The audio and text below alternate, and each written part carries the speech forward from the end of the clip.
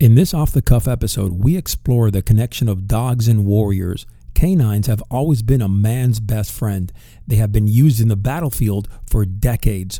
Our special guest today is Mike Ritlin, who served as a Navy SEAL for 12 years. He's a New York Times bestseller and founder of Tricos International and Warrior Dog Foundation. As a weathered warrior and a prolific canine trainer, Mike speaks from the heart, and he absolutely pulls no punches. We're going to dive deep into the connection of man and dog and break the myth about what makes a good protection dog. Step up and make a change to your life today. Get a new outlook on what it means to protect the ones you love. Stand by.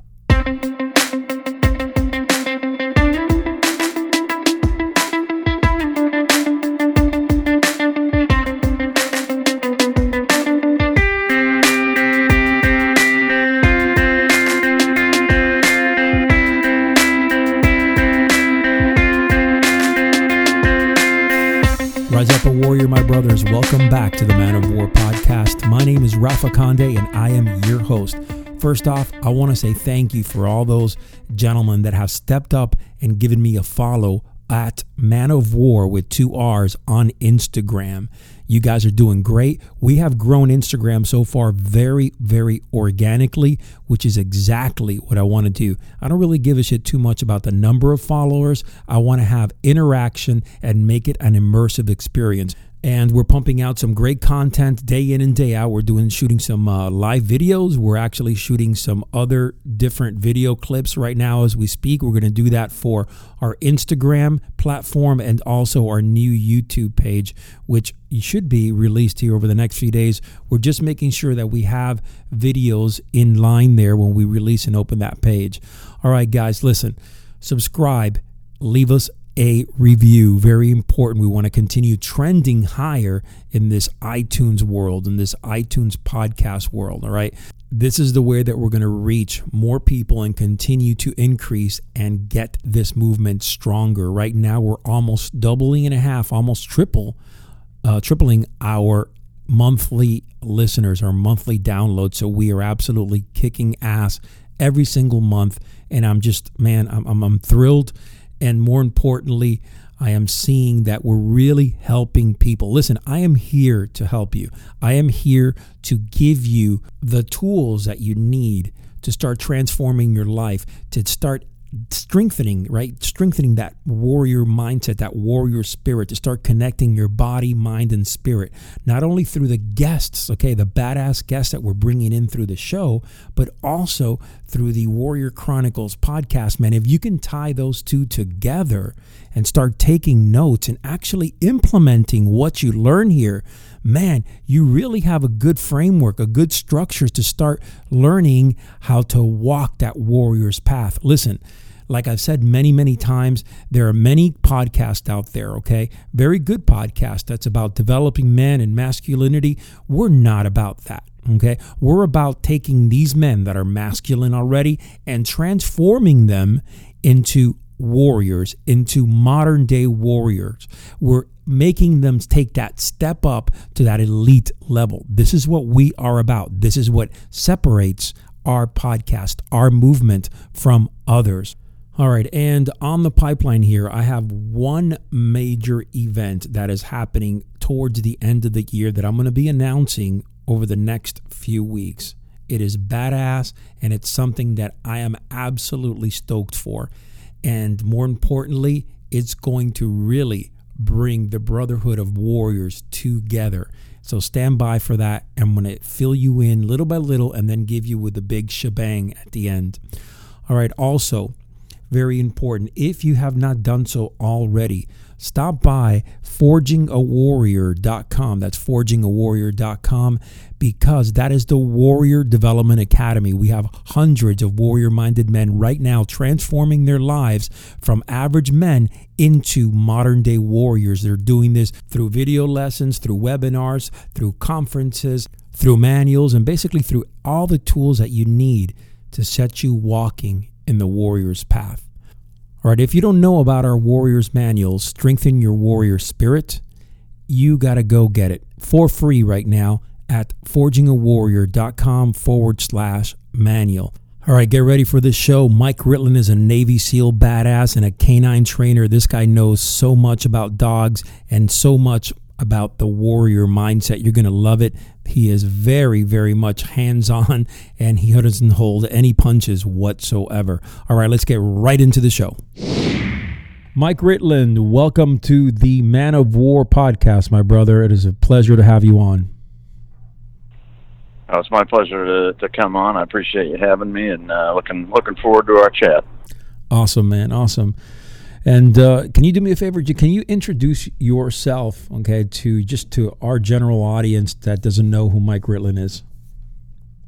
Sure. I grew up in northern Iowa and was into dogs, all growing up, bird dogs. I got into hog dogs a few years after that.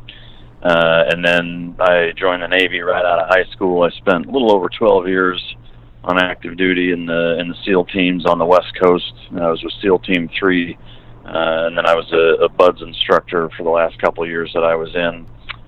From there, I started my own canine company, a couple of them.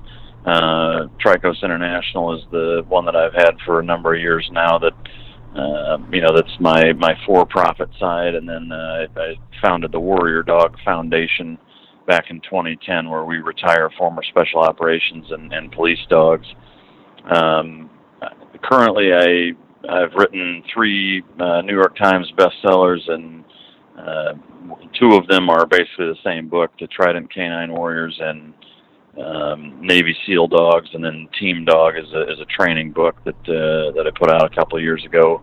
I have an online training monthly program at teamdog.pet, which you can access through MikeRitland.com, where I basically do monthly training lessons that are cumulative and progressive in terms of starting you out at square one and building you up into where you get the dog to kind of where you want it to be, no matter where you started, essentially.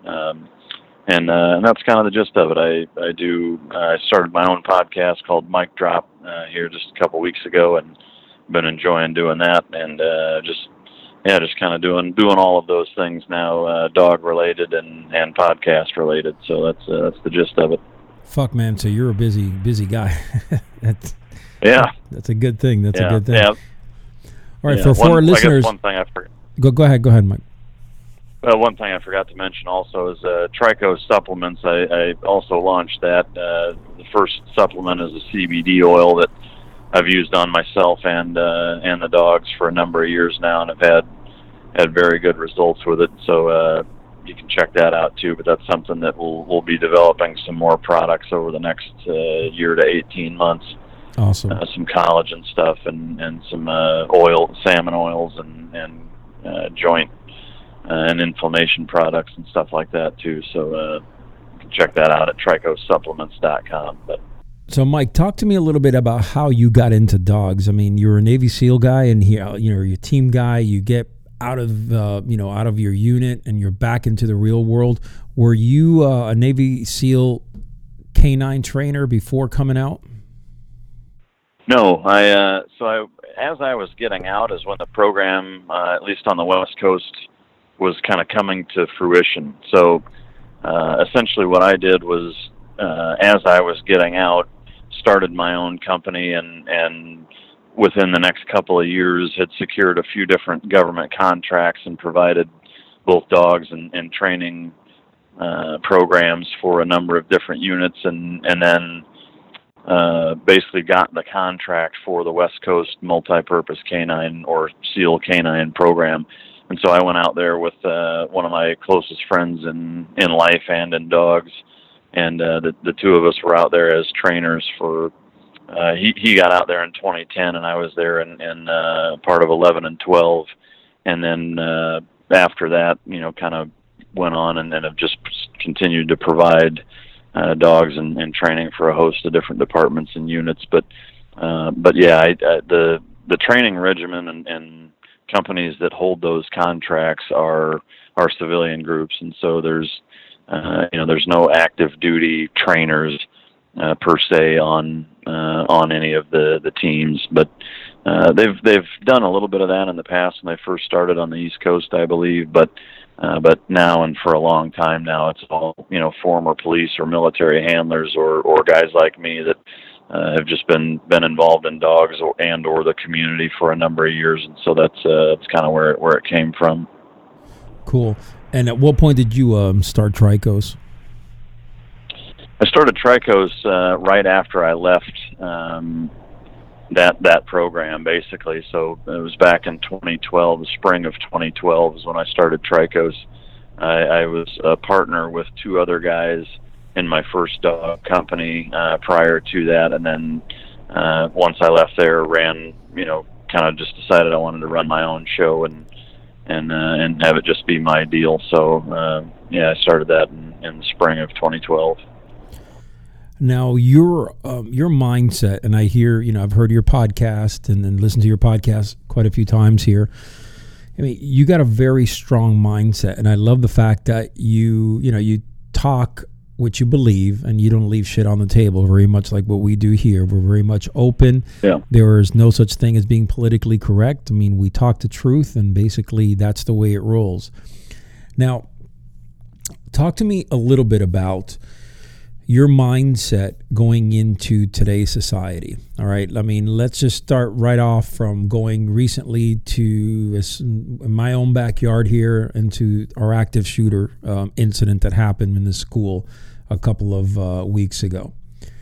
We're still healing from that. And I want to know your take on a situation like that from a mindset perspective. So there's a couple things. I mean, the way I see it is basically two main components. Is that one, it's approaching life from this. There needs to be a lot more of the mentality of approaching life from the standpoint in which evil exists. You can't, litigate or mandate or regulate it out of society. It is pervasive. It's part of human nature. It has and always will exist, and you can't, have ribbon campaigns that are going to get rid of that. That's the fucking reality of it. And so, Yes. To me, that's kind of step one, is that people have to come to terms with that there isn't legislation that's going to fix every problem in this country. Some of it is having the ability to confront whatever it is, whether it's evil or any problem you run into. Is you've got to be able to confront it. No different than any other thing that you run into in your life that pulls your card or gut checks you or challenges you, et cetera. And so that's kind of the first thing. The second thing is or the second component rather, is to be able that once you've identified the fact that yes, that's there and it's something that has to be addressed, the way that you address it is in a like-minded mentality, and that you're not keeping the kid gloves on and you're not beating around the bush and sugarcoating everything. Is that you're saying, okay, this is the problem. Here's how we're going to fix it, and then you do it. And I don't care if it's border security or school shootings or bullying or whatever. Is that there has to be a more black and white contrast in this country, and frankly in Western society, and understanding that. You can't half-ass it the way that we do, and unfortunately, I see a lot of that with a number of issues in foreign policy. The way that we conduct ourselves, or the way that our government historically has mandated that our military conducts themselves, and Sure. To me, I think there needs that that kind of that Tecumseh Sherman mentality during the Civil War when he went into Atlanta and just destroyed the place. And said, we're going to make this so god awful that they're not even going to want to fight us anymore. And to me, you have to have that mentality when you're dealing with evil. And again, whether it's a macrocosm of the United States military taking on, a foreign adversary, or all the way to the microcosm of one asshole in a school that's causing a bunch of problems, is that you have Sure. to say, hey, here's the deal. And one of the perspectives that I've gained from training dogs is that because you can't explain anything to them, is that you have to make things very, very black and white. Hey, my brothers, just a quick break in the action here. Go check out the Warrior film. All right, it's titled Out of the Darkness and Into the Light. It's a motivational film. It's a nice documentary about warriors. You're going to love it. forgingawarrior.com/warrior film. Now back to the show. There's rewards and payment, or the way that we refer to it in dog training is there's reinforcers for good behavior, for doing what I want them to do. And I can shape a lot of good and desirable behaviors by reinforcing them properly, using good timing, etc. But on the transverse is that the balance that has to exist biologically and within our society, the way that animals, including human beings, work, is that there also has to be consequences.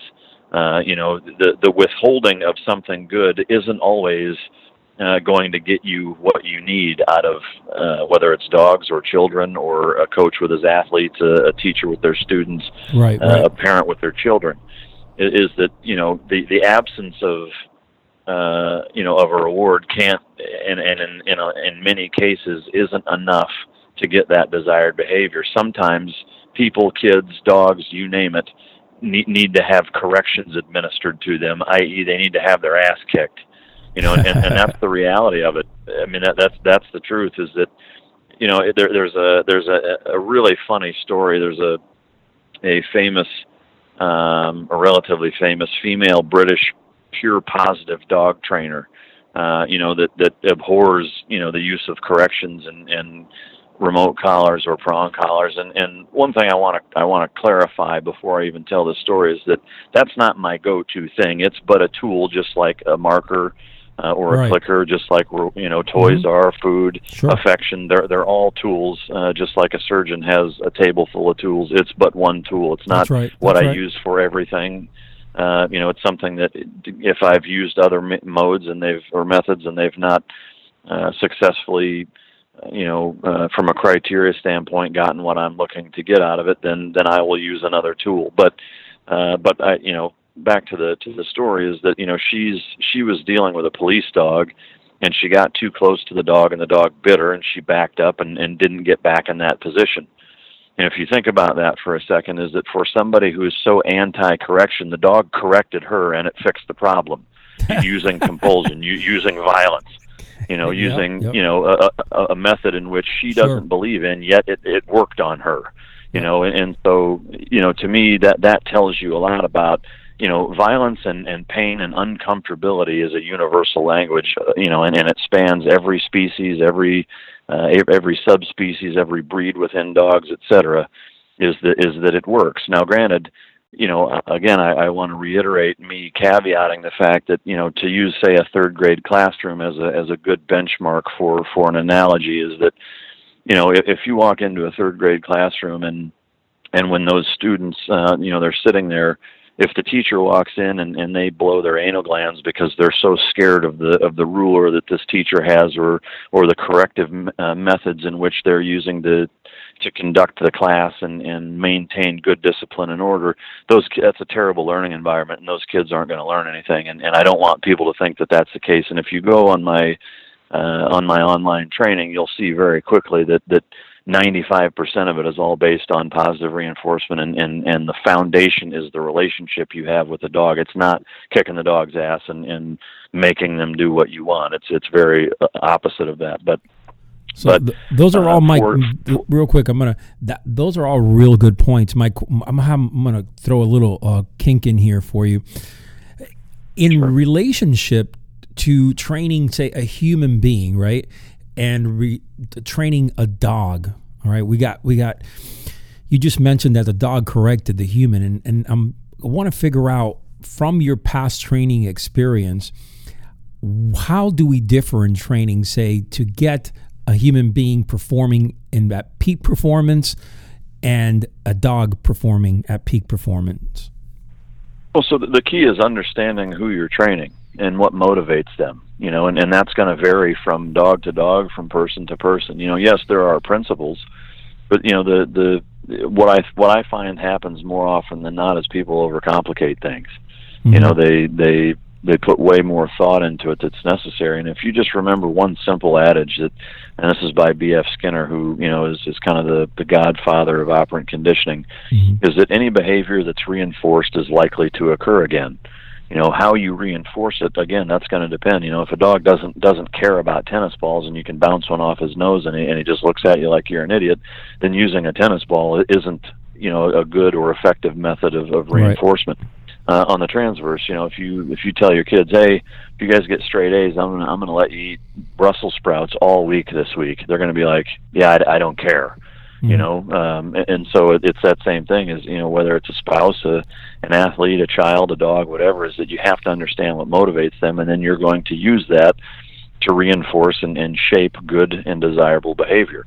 You know, so that's the first half of it. The second half is if you've exhausted all of that, and one thing that's imperative to note too, and I touched on it once already, but is that it's the relationship. Is you have to have a good bond-oriented, trust-filled relationship with whatever it is that you're trying to train, dog, human, whatever. If you don't have that, if they don't trust you and you don't have a good relationship, you're running your head into a wall most of the time. So that has to come first, and then you're going to use reinforcement. From there, if you have a great relationship, you've had lots of repetitions of reinforcement to shape and reinforce these behaviors. At that point, if there's still things that trump all of that, then I use corrective methods. Then I say, okay, I'm going to make the consequences sufficient to where you're not going to do what I don't want you to do. You know, the best analogy with kids I can use is that, you know, if you tell your kid to clean its room or whatever chore, you know, and they tell you to blow it out your ass, you know, then I'm not going to say, okay, well, you're not getting ice cream tonight. Like, no, you're going to get your ass kicked. Sure. You know, so it's that's the gist of it is that, you know, on the transverse, like if I'm trying to teach a child arithmetic, you know, and they don't understand it, and I'm not going to use corrective measures to make them understand it. It needs to be a good, positive learning environment. So with the dog, it's that same kind of thing. If I'm shaping behavior and they're just not getting it, I'm not going to use corrective measures, prong collars and remote collars, to make them get into position of heeling and downing and staying and things like that. Right. Now, if I have a sandwich in my hand, they jump up and they're punching their canines through my hand to take a sandwich out of my hand, I'm going to bow up to them and make them understand that shit's not acceptable, and they're not going to do that. You know, so there has to be that balance. Wow. So talk to me about what made you step into the canine world. I know I read a little portion regarding that, and I guess during wartime you saw some of the dogs, one of them specifically, I think it was like a grenade sniffing dog or explosive dog. Talk to me a bit about what really motivated you to get into canine. So, I mean, you know, I grew up, I was always a dog guy growing up. Mm-hmm. I messed with bird dogs growing up and then into hog dogs. And so I've always been very fascinated and interested in all aspects, breeding, training, conditioning, hunting with them, etc. But, you know, when I was in Iraq back in 2003, we were up in Tikrit, and there was a bomb dog that alerted. It was a Marine bomb dog. I wasn't even there when it happened. They were in the area, and we got an after action about it. And for me, that was kind of my light switch moment, is that we had been in scenarios such as that a number of times, and I thought to myself, why the hell do we not have dogs? And so from that point on, I just kind of catapulted myself into wanting to do anything and everything I could with those dogs to train and to work with them and to decoy and you name it. And so from that point on, it's been, you know, over 15 years at this point. You know, but again, even before that, I was breeding and training dogs for other purposes as well. But you know, and so that, but you know, again, for me, that was for sure the smack in the face, if you will, that really energized me. And from that day up until, as I sit here talking to you, it's been you know, a nonstop kind of quest on my end of both a passion and a purpose, you know, for what I want to do. And what inspired you to write? I mean, these are all New York Times bestsellers. I mean, what really made you go, you know, pen to paper and put this in a book format? Well, it was kind of the opposite of the way most book deals tend to happen or work, and that I was approached by Macmillan or St. Martin's, which is a subsidiary of Macmillan, to write it, the first book, Trident Canine Warriors, because of my background in the Navy and then my time as an instructor, and kind of that coupling of those two worlds. And it was right after the Bin Laden raid, where the public had learned that there was a dog on the raid, and they were fascinated that special operations were jumping out of planes with dogs and doing all this crazy stuff with them, and explosive detection and anti or counter ambush stuff, and so just that popularity spike drove the publishing house to contact me and write the book. And it wasn't something I agreed to right out of the gate. It took a few months of me really seriously considering if I wanted to do that and go down that road, and so yeah, I mean, obviously I did, but it was not something that I was really fond of doing. I had mixed feelings about it for sure, but one of the things that kind of put me over the edge and made me decide, yes, this is something I think is worth doing, is just the amount of misinformation that was out there, that was being, spewed by a lot of different media outlets about, that the dogs, they have titanium, they all have titanium teeth and can bite like a great white shark because of it, or whatever. And the reality of it is that the metal on their teeth are caps, just like you or I would get, and they don't affect their ability to bite or do damage whatsoever. And so, in fact, on the transverse, they're usually capped because they're chipped or cracked or broken or weakened. And so, it's just, that's of but one example, but there was a ton of stuff like that was out there that was just wrong, and people were spewing out, and I just kind of wanted to set the record straight to a certain extent. And then the flip side of it was just kind of dovetailing onto the misinformation, is that a lot of people didn't really truly grasp the depth in which these dogs are valuable. Sure. It's a very specialized skill set, and one that you can't just turn on like a light switch. And I wanted, when budget cuts come around and people are trying to decide, about more body armor or better body armor or the dog program, is that they wouldn't be so quick to shit can the dog program, because they're so valuable, and the amount of lives that they saved. I mean, their story needs to be told too, and there's a plethora of books and stories being told about the human counterparts, and there wasn't a lot of dog stuff out there in terms of modern day stories being told, and I wanted to kind of help with that. So, all right, that sounds like an amazing way to kind of come into the canine world and go out there, write books, and just be totally immersed in that. So I'm going to ask you some questions that I have, and no one better to ask than you here. So, for an average person, all right, they don't want to use it for security, as far as working as a security guard or a police officer, but someone having a dog at home, okay, and using it as a protector for the home, but at the same time being able to take it out, train it. Talk to me a little bit about that. First of all, what type of dog do you recommend? Is there any specific breed of dog that you would recommend? Are there any types of maybe initial things that you look for in a dog, prior to purchasing it or breeding it? And talk to me about that. Sure. The short answer is there isn't a short answer. I mean, honestly, it would take several hours to kind of really dive into every aspect, but I'll kind of give it a synopsis like this: is that all of the questions that you just asked, if you think about that from the human standpoint, if you were to say, what kind of human protector would you want as a bodyguard? Is there a certain race of person? Well, no, not really. Is there, certain things you want to do? Yes, you need a selection process, just like you do with the military or police or a security company that's hiring bodyguards. But, yes, I would say that overwhelmingly, Belgian Malinois, Dutch Shepherds, and German Shepherds fit the bill in terms of the breed.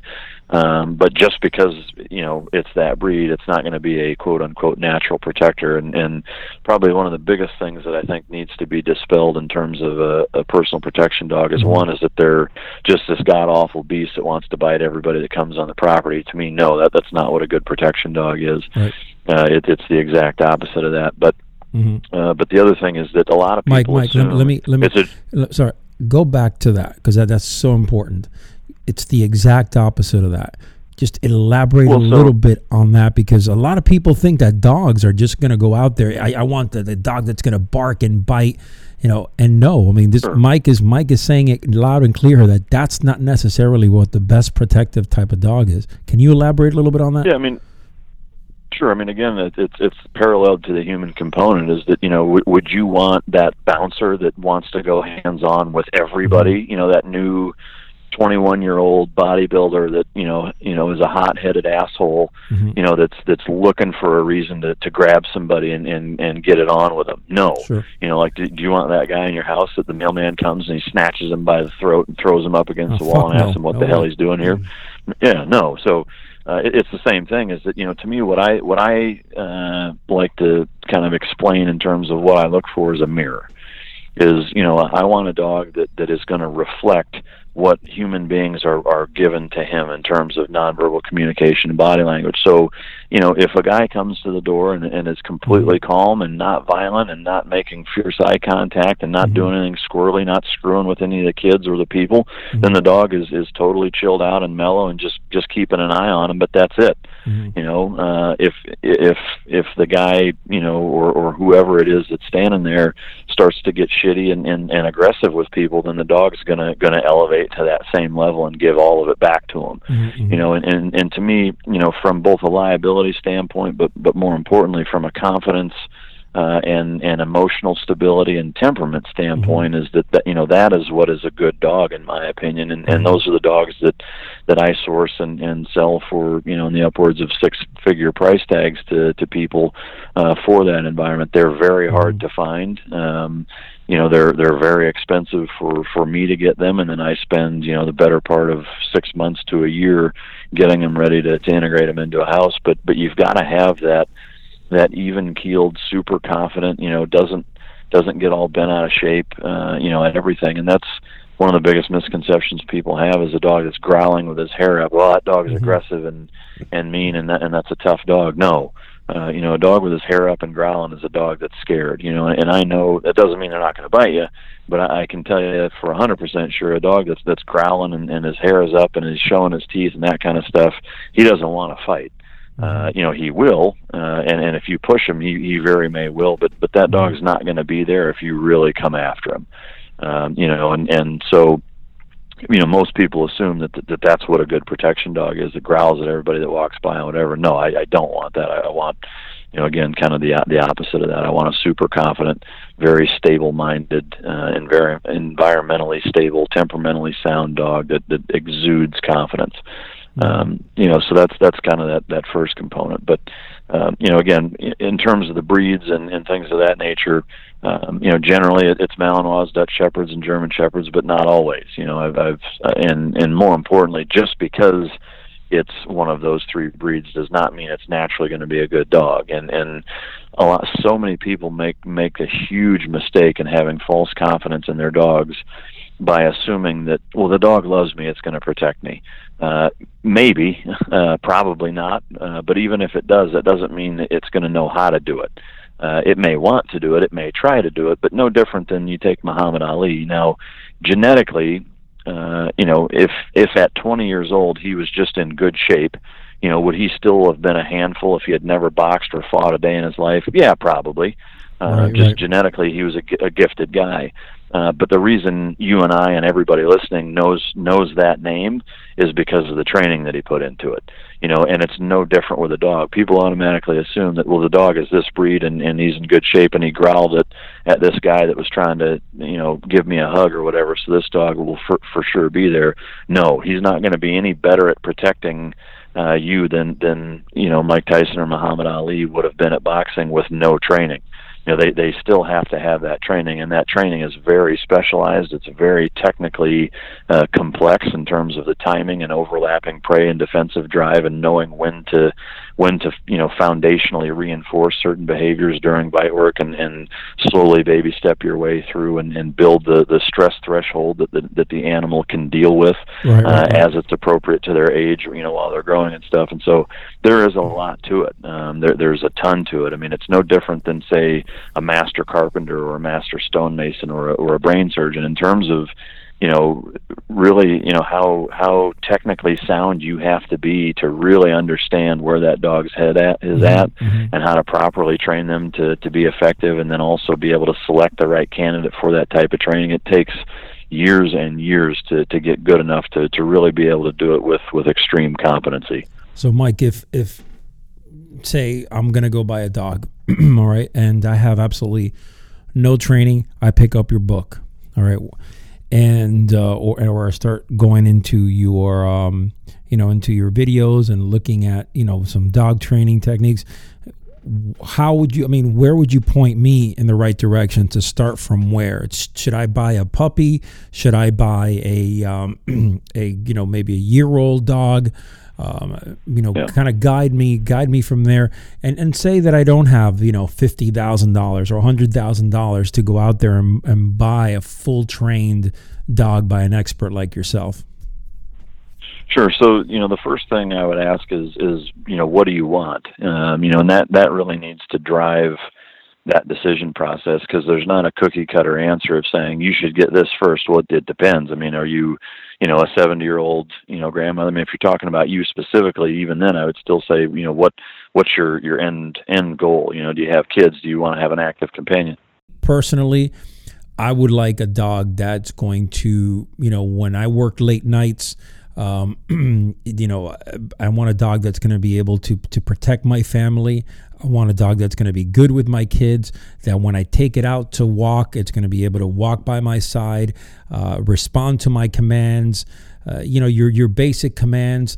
And when the shit hits the fan, I want to be able to say, Pakin or whatever, boom. And that dog takes off, is going to protect myself and my kids if need be. Yeah. So, and that's a very common question I get. The shitty news is that dog doesn't exist.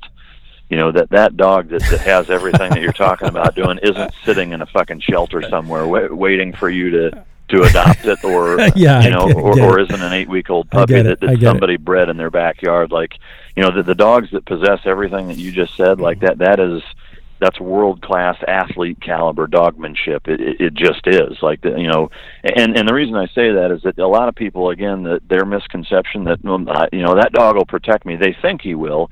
I promise you, if you have somebody that fits 3 categories, that they're physically capable, they're not scared of the dog, and they are intent on hurting the dog and you guys, I got bad news for you. Is you better have a bad son of a bitch to deal with that person, because I'll tell you unequivocally, I do it all the time. People, they've got this backyard Rottweiler or whatever, that they think is, this dog's nasty, and he runs everybody off. And he's never run anybody somebody that's not scared of him. If the person's scared of him, just a dog that will bark is enough, and you can get that anywhere. But to answer kind of the generic question, and again, there's a reason I'm so specific, is because the more specific you are, the better fit you're going to be able to find by working backwards from what your ideal is. If you want what you just said, you need a protection dog, an expensive, fully trained, full-blown protection dog. If you want a dog that'll bark at somebody, you can get any stable, environmentally sound, temperamentally stable dog out of a shelter that's a year old to 6-7 years old. And train it to bark when you tell them to, and just teach them basic obedience and have them be a nice, stable, happy, healthy dog. Those are all over the place, and I would just go to a shelter and find one, that you do. If you go to MikeRitland.com and sign up for my online training and read Team Dog, if you do those 2 things together, it's going to set you up for everything that you need, from dog selection to potty training to leash walking to basic obedience to engagement to place commands to crate training to you name it, for the scenario of just going to a shelter, picking up a nice, happy, healthy, sound dog, and teaching them and training them to be decent. If that's all you're looking for, and again, there's different elements in terms of reinforcement training where you can learn how to just teach the dog to bark on command, which is very simple, but that's in there as well. You can teach them to shut up when you want them to, or teach them to bark when you want them to. It works the same way, just in reverse. But that's what I would recommend for most people. I mean, for the people that say, I want the dog to handle business at 2 a.m. if I'm gone, you need a full-blown protection dog for him to really do that, and that's just the reality of it.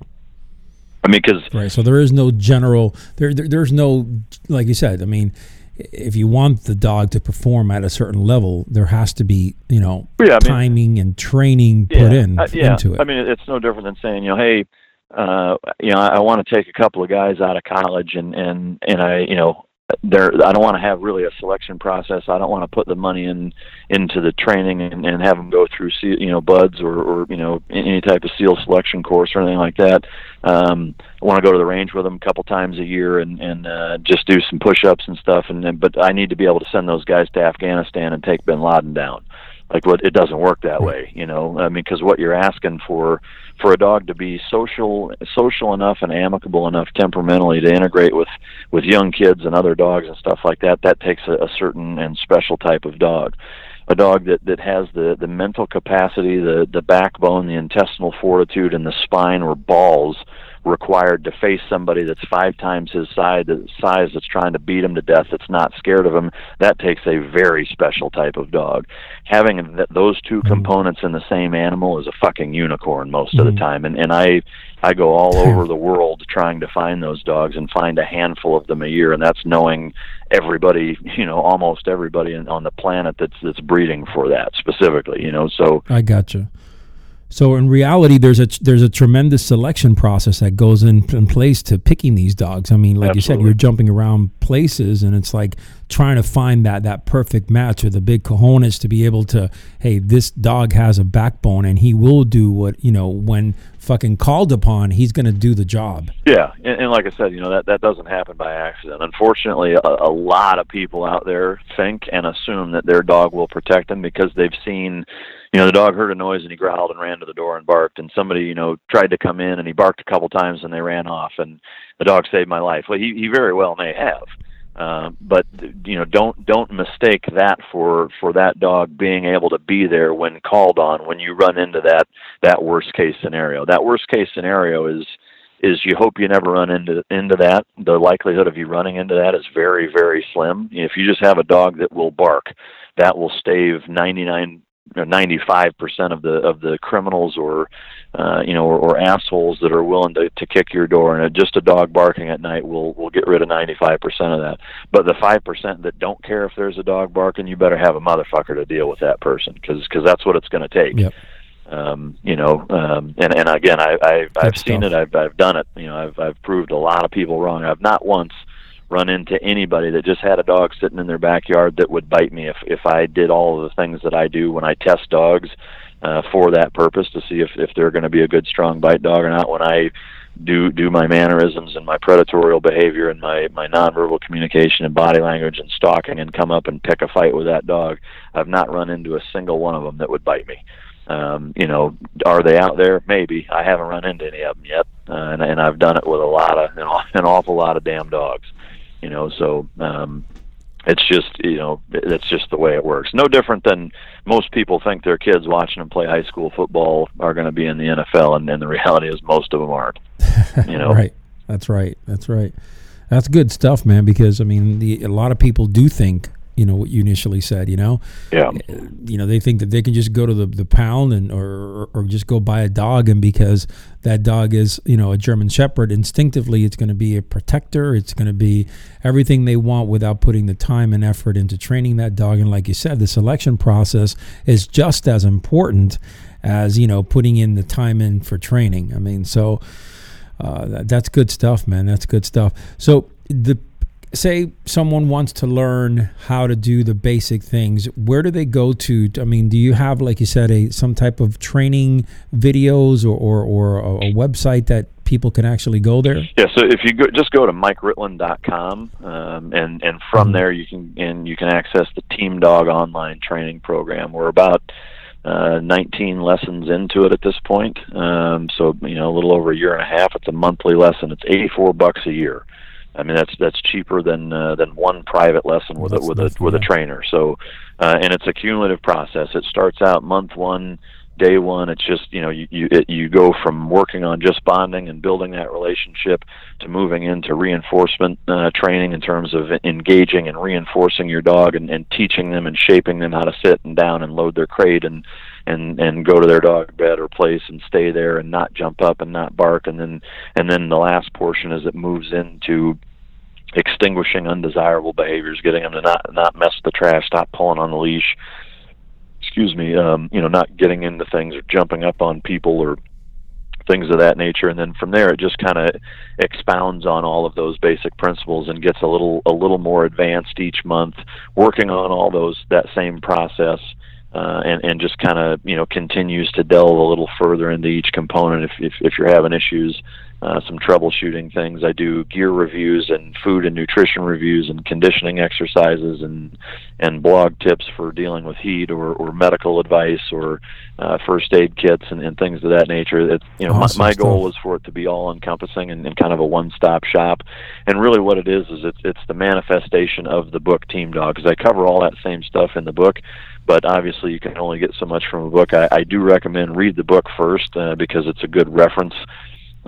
Tab it where there's things that you want to use and come back to, and then from there, subscribe to the online training, because again, that is a video representation of me showing you how to do these things in the videos and explaining them on video, which is just obviously more in depth than what you're going to get in the book. But taking that process of read the book, subscribe to the online, and then do the lessons with your dog. For everybody out there that's not looking for a high-end personal protection dog, anything and everything else you want to do with your dog, you'll be able to accommodate in there. It's just there has to be that distinction made of the protection aspect is a totally different ballgame. Sure. And like I said to you before, the recording the show, my wife started reading the Team Dog book, and she loves it. And I'm going to get her on to the lessons ASAP. Because, we are going to be getting a dog here over the next, month or so. And we want to make sure that the dog that, we have at least the tools to, have the dog grow up healthy and mentally stable and kind of go, the process based on the components and the elements that you laid out, man. Totally in for that. Yeah. All right. Talk to me a little bit about, before we finish up here, what's your take right now on our society as far as the mentality overall in our society? I wanted to ask you this earlier. I heard you talk about it on your podcast a little bit, and you made some pretty good points. So maybe we can talk about that for a couple of minutes. Sure. I mean, the Reader's Digest version is I think we're fucking weak as a society, and I think it's unfortunately the cause for a lot of the shit that you see today. People not taking personal responsibility for their own actions, people not holding both themselves accountable and their kids accountable. Babysitting by fucking iPad is not how you teach your children how to be good, decent, and contributable human beings to our society. When I see the shift from parents taking their children's side over teachers and arguing about that and saying all of the different stuff that I've heard over the last decade of having to deal with it, it's just mind numbing. The societal shift that our child rearing practices have taken on in the last 20 years or so, I think is an absolute detriment to the society, and one that I'm very concerned, frankly, that's going to lead to the downfall of our nation, because it has to start there. No different than with dogs or with anything else, is that if you don't lay that foundation early on, you're running straight uphill from there on out.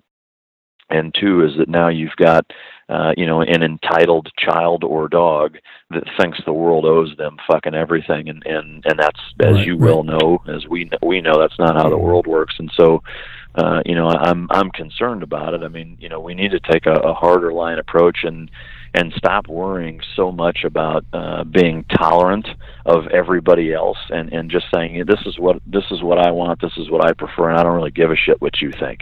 Right. That offends me. Well, I don't care. I mean, what I don't understand, for people to be offended, whether they're listening to this or on my podcast, or some of the jokes that I make or whatever, it's been overwhelmingly positively received. But you hear that a lot, whether it's politicians or big public figures, they say something and you get that cringe from the public, and their career's over. And, sure. And to me, I don't understand where we've shifted into where, as an individual, where you're turning over the control over your emotions to somebody else.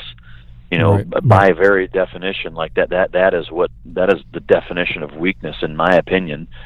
Is that I'm saying, hey, I'm so fragile and sensitive that I'm going to actually turn over the control over my emotions to you by saying one word. No doubt. Like, how pathetic! That's fucking pathetic. Yeah, fucking crazy. And that's kind of what our society has turned into, has morphed into, as a society where everybody's the victim and everybody's so worried about offending somebody else that they do it to a detriment to themselves and their families. And I think it's stupid, and I think we're already paying for it. We're going to continue to pay for it.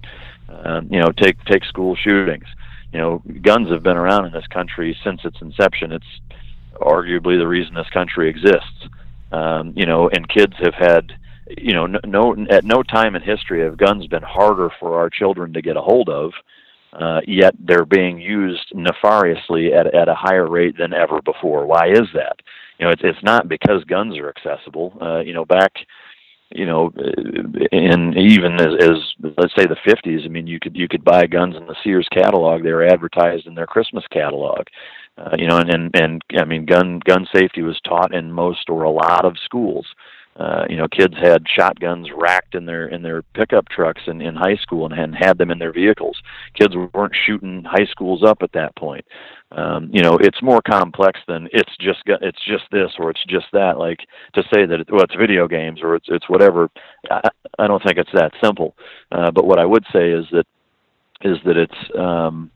it's a combination of shitty parenting, a lack of personal responsibility, political correctness, coupled with technology replacing everything. Kids aren't mentally stimulated by each other or by their parents or by experiences. It's looking at how many likes they got, or having a brochure of their own life on Facebook where everything's fake anyway. And being exposed to all of that stuff and not being physically stimulated. They're not getting exercise to a degree in which they need, and they're not being mentally stimulated to a degree in which they need. And the reason I would say that my viewpoints on that are as strong as they are is that when I look at dogs, when they're fed shitty food and they're cooped up in crates or kennel runs and not physically and mentally stimulated, and you combine all those things together, those dogs go fucking crazy. That's a great point. And with our kids, I mean, they're growing up on Cheetos and iPads. So their brains and bodies aren't developing with proper nutrition. They're not being physically stimulated and worn the fuck out the way that they used to, and they're going crazy. No doubt. So. Well, I mean, those are strong words, man, and I'm with you 100%. I think our society needs to wake up, and they need to take a step to that next level, because our children right now are falling apart. And there's a lot of people saying, oh, no, our society will be fine or whatever. I'm not so sure about it, because even, I teach in the police academy. I teach guys in my academy here that are coming through the doors, and I see their mindset. It's not nearly as strong as, 15, 20 years ago. A guy that was walking in through my academy, or walking in, to become, per se a warrior or somebody that has, a skill set that is coming in to build that mindset, Mike. I got to tell you that for the most part, I see weakness everywhere, and it's pretty shitty, man. No, I know it. All right, brother. I know it. It's tough to watch. Let me do this. Give me your definition, man, of a modern day warrior. To me, at its crux is principled. It's to me, the essence of a warrior is somebody that lives and dies by principles. And from a modern day standpoint, it's kind of encompasses everything that we talked about. Is that understand that evil exists and be willing to fucking confront it, and not worry about whose feelings you're hurting in the process. And if you should have a short list of benchmark principles that exist, and they're going to vary a little bit from person to person. And I wouldn't say that it doesn't matter what they are. I mean, to me, it's the golden rule, and do right by people, and don't look at things in terms of what it can do for you, but live a principled life, and figure out during your life, through your early parts of life, of what your principles are based on your experiences with other people and things that have happened to you, and what you may have done to other people, and compile that short list of those benchmark principles and fucking live by them. Don't compromise your integrity because there's some money involved, or because it's convenient, and easy to just not worry about doing the right thing. Do the fucking right thing. Walk the walk and live it, and that's the gist of it, in my opinion. You're on point, brother. You are on point, man. You are obviously a warrior-minded individual, and a lot of wisdom, especially, man, when it comes to dogs and in relationship to the human counterpart, and that's awesome, man, because nowadays, in my opinion, we need more men like yourself out there that carry the weight, and we'll step up when the shit hits the fan, that will run to the sound of gunfire. But not only that, but now you've brought something else to the forefront, which is these dogs that you train. You put your heart and soul behind that, and you're putting them out there for different agencies and different people that really want some good stuff, and that's very admirable, no doubt about it. Listen, we're short on time here, but man, I wish I can get you back on, because there's so much more to talk about. And hopefully you'll come back on the show soon, man. We would love to have you. Anytime. My pleasure, and I appreciate you bringing me on and listen to me flap my gums for a little while. No, man, that was awesome. Listen, for our listeners, go check out his podcast. It's called, Mic Drop, right? Yeah, Mic Drop on iTunes and Google Play, Spotify, all the usual suspects. Awesome. We're going to have show notes, all the links to his website, to his books and all that good stuff parked on the website here. So you'll have all that. Go buy his books. My wife is reading Teen Dog right now. It's an excellent book. I would highly recommend it. And I'm going to absorb it right after she's done with it, see if I can pluck it away from her hand. So, and go to his courses too, man. Mike has some good courses online. Check that out. Mike, thank you so much for being on, man. It was an honor. No, my pleasure. Thank you.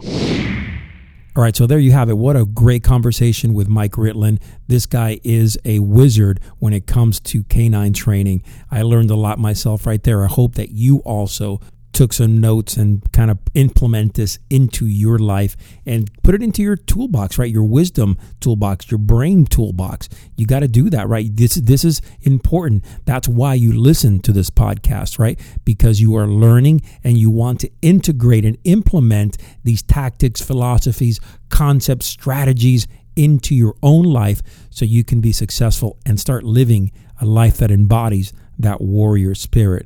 All right, before you go, give me a follow at Man of War with 2 R's on Instagram. And of course, check out the Warrior Development Academy at forgingawarrior.com. Until next time, remember, your life may be challenging and full of dangers, but never retreat. Your last battle may be your greatest victory.